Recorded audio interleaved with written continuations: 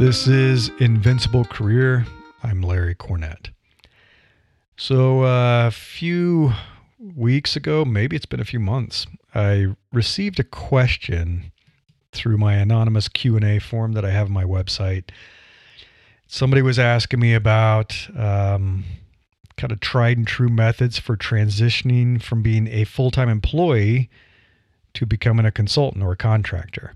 So being able to make a living, providing your skills and expertise, regardless of where you are in your career. So you got an early stage, mid, late stage.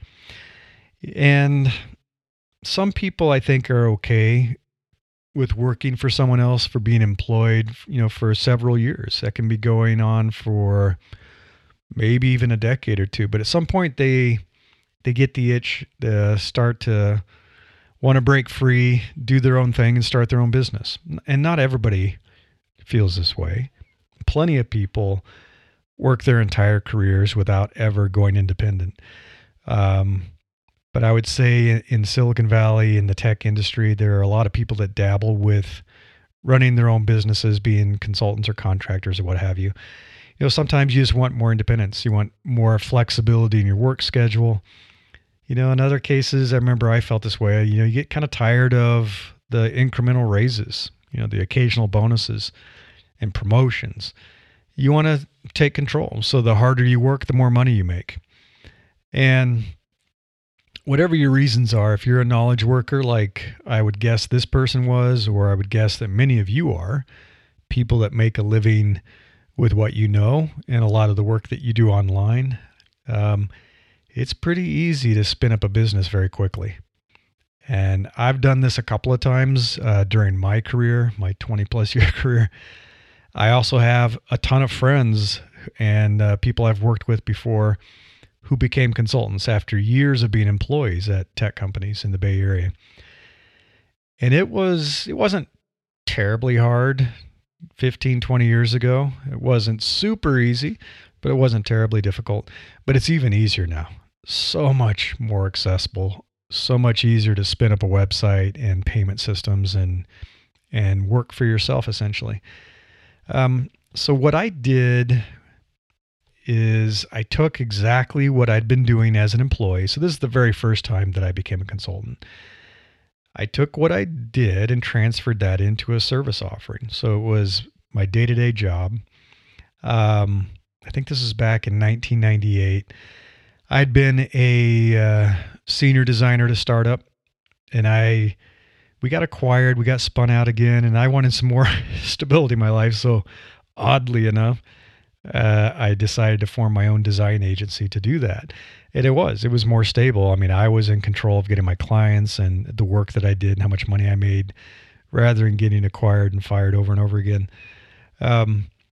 Strangely enough, this happens a lot. My very first client after I quit my job was my previous employer. So I said, hey, I don't really want to be a 9-to-5 employee anymore. I'm going to start my own business. I'm going to start doing design consulting with various tech startups. And they said, hey, we'll hire you. We still want you to work here, even if you don't want to be an employee. And then I added more clients over the coming weeks and months. Back then, I don't even think I had a domain name or a website. It took a while. I had already been working with several clients and completed a lot of projects before I decided, hey, maybe I should create a website for this. And social media didn't even exist at that time. So there were no Facebook pages or Twitter profiles or Instagram or anything like that. So the only way people could reach me was through email and phone. So I had some business cards that people could use to find me. Advertising was really new then, the online advertising, I should say. It was mostly just really expensive banner ads, if you remember banner ads. So I wasn't going to buy any of those. My sources of landing new clients is really word of mouth. So I had a lot of people that knew me from my days, at Apple and at the startup and IBM and so forth. And so word of mouth got out that I was consulting and people would hire me. Partnerships with other designers, engineers, program managers, project managers. And so they would bring me on to work with them. So it was pretty easy. I mean, what I was selling was what I already knew and could do. So it was services, obviously. It was seamless. I'd been doing this work, as a full-time employee for years and years at, IBM and Apple and some startups. So it was pretty straightforward to transition to working for clients. So the first question you might have if you're interested in this is, how do you define your business and your services? And really the value that you create for your employer isn't that different than services a consultant would sell to your employer if they were trying to replicate exactly what you do. So one really useful exercise is to take your job description, your very detailed job description, and there may be one that your employer uses to hire additional people that do what you do at your level. Turn that job description into a business plan. So describe your proposed services for your business as solutions to the problems that your target clients have. And you know this because you've been an employer, so you know the problems that your employer's been facing and why they hire people like you. But how would a business describe its services if they had to offer what you do? Now remember, the rules do change when you're a consultant or an independent contractor. You now have a lot more autonomy. You have the freedom to decide how the work gets done, where you do your work, when you do the work. You don't just say, oh, I'm going to do whatever they tell me to do, because that sounds way too much like an employee. So if you want to be considered self-employed, you have to have that autonomy. You have to decide how you do your work. You determine when you get paid, how you get reimbursed for expenses. You buy all your own hardware and software. You take care of your benefits, right? So you're going to pay for your own health insurance. You're going to put money into your retirement account. You don't get paid vacations from an employer, so none of that stuff. You're on your own. The company won't be taking care of any of it. It's helpful, and I would suggest that you do this. Talk with an accountant. Get some clarity on how you want to form your company. I was a solopreneur, how many years? Probably for most of the years that I did it. I did it as a sole proprietorship, providing those services. It wasn't until much later when I was like, well, I'm going to be doing this probably for the rest of my career, that I said, I better form an LLC. So, you might want to look into forming an LLC to give you a little bit of protection, to put your assets into a separate bucket from your personal assets. Some people want to do a full corporation. A lot of it depends on how your company is going to be structured and if you're going to have partners and employees and so forth. But talk with an accountant to determine what is the best company formation for you, how you want to handle your banking, your accounting, tax prep, all that stuff. They're going to tell you, it's like, and you should set up a completely different bank account for your business. So you're keeping your finances totally separate. It makes it a lot easier for the accounting and tax work later. Same with credit cards, debit cards. Keep them entirely separate. You have to be really careful with the clients, because they're going to try to dictate how you do your work. It's normal. They're going to say, hey, we'd really love to have you come into the office. It's surprising. Some people are still wanting people to come into the office. When I was independent, they were always wanting me to come into the office. And I was like, I'll come in once a week, but I don't need to be there to do the design work that I was doing. And being available certain hours. So they want you to be, on Slack or whatever, 9 to 5, using their hardware, sometimes for security reasons. You have to be careful. If you're using their equipment and you're working in their office, it starts to look a lot like being an employee again. And you run the risk of being classified as an employee, which changes entirely how you and your employer are going to handle the way you get paid and taxation. And if that happens, you won't be able to write off your business expenses on your taxes. All the stuff that you have, they're like, no, you're not independent. You're not a business. You're an employee. Next big question people always ask when I talk with folks about this, like, I have no idea what to charge for my services. So the best time to do your research and figure out what you want to charge for your rate is to look internally. What is your company currently paying people that they hire as consultants or contractors to provide the same services you do? Most companies do hire contractors at burst capacity. So I know we did this pretty much every company where I worked as an employee, we'd bring on temporary contractors as, designers, engineers, what have you. So find out what they're paying those folks. What is the going rate? If they hire an outside agency or a consultant, what are they paying them to provide the services you're thinking about doing? And then do some external research too. So you got to figure out what the market will bear. The market's changing a lot now. It's becoming a global market, which is interesting. So if you have friends at other companies that are hiring consultants and contractors, what are they paying those folks? If you have friends who are already consultants and contractors, what are they charging their customers? And I was lucky enough, some of my friends were very transparent. I said, I'm thinking about charging this. Is it too high, too low? And they guided me in the right direction because they knew what they were already charging. So you have to do your homework, figure out if you want to do an hourly rate or a flat rate by project. There's a lot of pros and cons of both approaches. It's hard when you're just starting out to figure out a flat rate. You just don't have enough experience yet. Typically, you do that, you're going to end up working more than you're getting paid. It's pretty common. Yeah, you tend to think it'll be done more quickly and be a little more easy to accomplish. And so you say, oh yeah, it's going to be this much to finish this project. And then there's overruns and you end up eating that. So it's okay to start with an hourly billing rate, track your hours. I think eventually the way you really want to be doing this work as a consultant is to sell the value you deliver, not hours. No one really wants to be working for hours because that puts a cap on how much you can make. So I think you shouldn't be punished as well if your experience enables you to do things more quickly. And that's the problem with an hourly rate. I linked some stuff in the newsletter at newsletter.invinciblecareer.com that talks about some of the benefits of project-based pricing, monthly retainers. I like monthly retainers as well. I did a lot of that when I was doing some startup consulting. And you basically just say, this is how much it costs to keep me on retainer every month. And this is the type of work I'll be doing for you, the hours I'll set aside for you.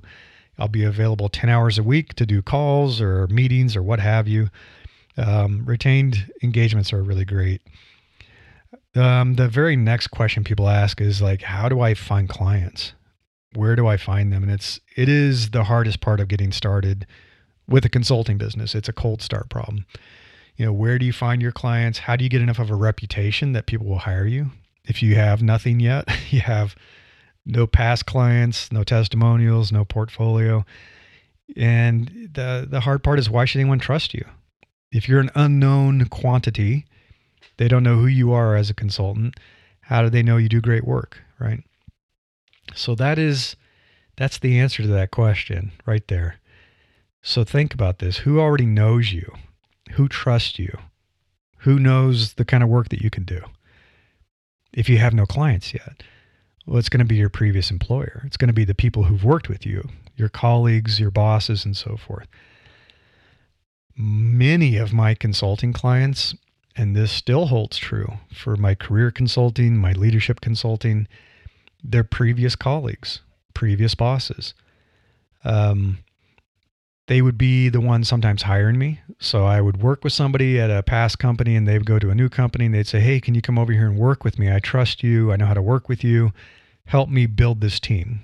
Lead the team until we can figure out who we want to hire as the full-time head of design or head of product.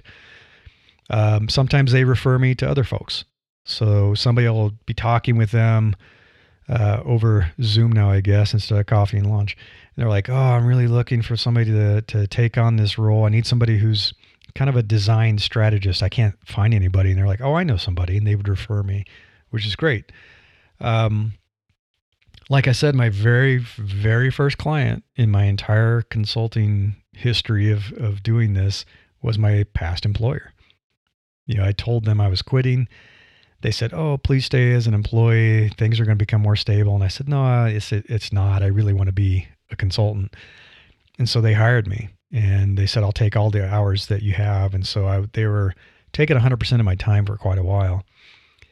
Then the next client hired me because I think it was an employee on their team, their design team, had worked with me at Apple. And so he brought me over and said, hey, we're overloaded. We need more design help. He told the manager, hey, go hire this guy, and they did. So it's all about networking. I tell you about this all the time. Same with finding jobs. It's all about your network. And then I had a number of past colleagues who are now consultants who would bring me into projects and vice versa. So a designer would bring me in to partner with them on a big project that was just too much for one person. Engineers would say, hey, we need to really bring some of that Apple design love to this product, and they would recommend me and another person I worked with. Product managers who had loved working with me at past companies said, hey, can you come over and help us? It's all about that network. So leverage your close network. These are people who already know you, people that enjoyed working with you. They trust you. They know the quality of your work. So as you spin up this business, reach out and say, by the way, I don't know if you knew, I've started my own consulting business. So I've got some time available for new projects. If you know of anything, let me know. And you'd be surprised how many times they know somebody that would want to hire you. So then the key is you're doing this, you're consulting, you're like, is this working? Is this worth continuing? Am I going to be successful with this? So as you're building up your reputation, doing the work and your portfolio, you're going to be able to attract new clients. And this is when it flips. So if you're starting to attract clients that have never worked with you before, then the demand's increasing. Word's getting out about you. You're building a positive reputation. As you have more demand and more than you can fulfill, you can increase your rates. That's how you know that your business is up and running. You're successful. It's like, man, I've got to keep increasing my rates. I got too much work. It's different to be running your own business than, if you've never done it before, than being an employee. So you don't want to ever let your pipeline run dry. So even if you're fully loaded and you're busy, you should still always be connecting with people. You want to keep opportunities flowing in. You have to keep up marketing. You have to keep up your sales pipeline. The thing that we always did, the people that I worked with in the past, is we would send business to each other. So I would be full, but I would still get opportunities coming in, a lot of inbound requests, and then I would refer them to other designers or product leaders or what have you. So always keep your pipeline going. You don't want to get into a cycle of like boom and bust, feast and famine. As you're doing this, and this is what's a little bit different as well, if you're running a business, is building up a financial cushion. There's a lot of reasons for doing this. One is you're going to be accountable for all your taxes. You have the self-employment tax and things like that, or business tax. So you're going to have to be aggressively putting stuff into your financial cushion to be able to cover that. But also, if things go kind of quiet, if there isn't as much client work flowing in, you're going to have that financial cushion to help carry you through. Then you've got the question of things are successful. What now? What do I do to grow this business? Some people are happy with kind of a steady state of being a solopreneur and, just doing what they can do, the kind of work they could provide. I know some folks like that have been doing it for 20, 30 years and they're making a good living, but they have no ambition to turn it into a massive business. They're just happy. They're just happy being a solopreneur. You could decide, do I want to scale this up? Do I want to hire employees? And there are pros and cons, obviously, of doing that. Do you want to hire contractors to scale up so it's less of a risk than employees? Big question people have is, do I bring on a partner? Do I want to do kind of a federation, a loose partnership, which is what I was doing? Or do I want to formally expand my company, form an LLC or a corporation and bring on real partners? And now we're starting to really grow. Looking at ways to diversify your income streams, which is super important.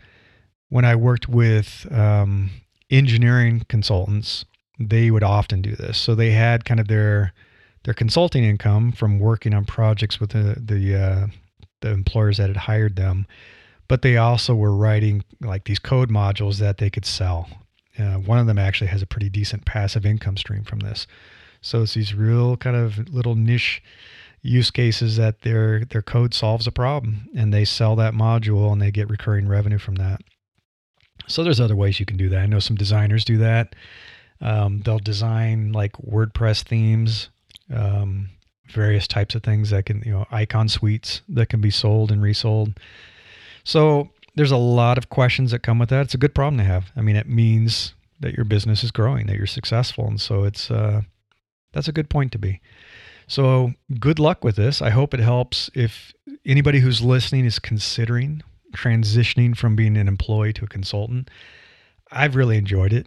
The first time I did it for several years during the dot-com boom. And then in 2010, I went back into consulting. So I haven't been an employee for, almost 11 years now.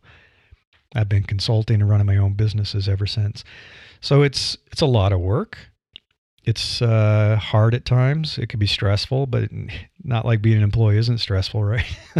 I find it very rewarding. The freedom is going to be like nothing you've ever experienced before as an employee. Just sitting here on a Wednesday and say, hey, things are kind of quiet. Maybe I'll go skiing tomorrow. I'll just take the day off and go skiing. Can't really do that very easily as an employee. If you have any questions, if you're thinking about doing this, and I'm sure there's going to be tons of questions, feel free to reach out to me. Leave a comment on the newsletter. If you go to newsletter.invinciblecareer.com, you'll see all the past archives of all the editions of this. And you can find this one and leave a comment, ask me a question if you'd like. And good luck. I hope that those of you that are interested can make this work. It is a fantastic journey. Until next time, I wish you the best of luck in becoming an opportunity magnet for the best things in life.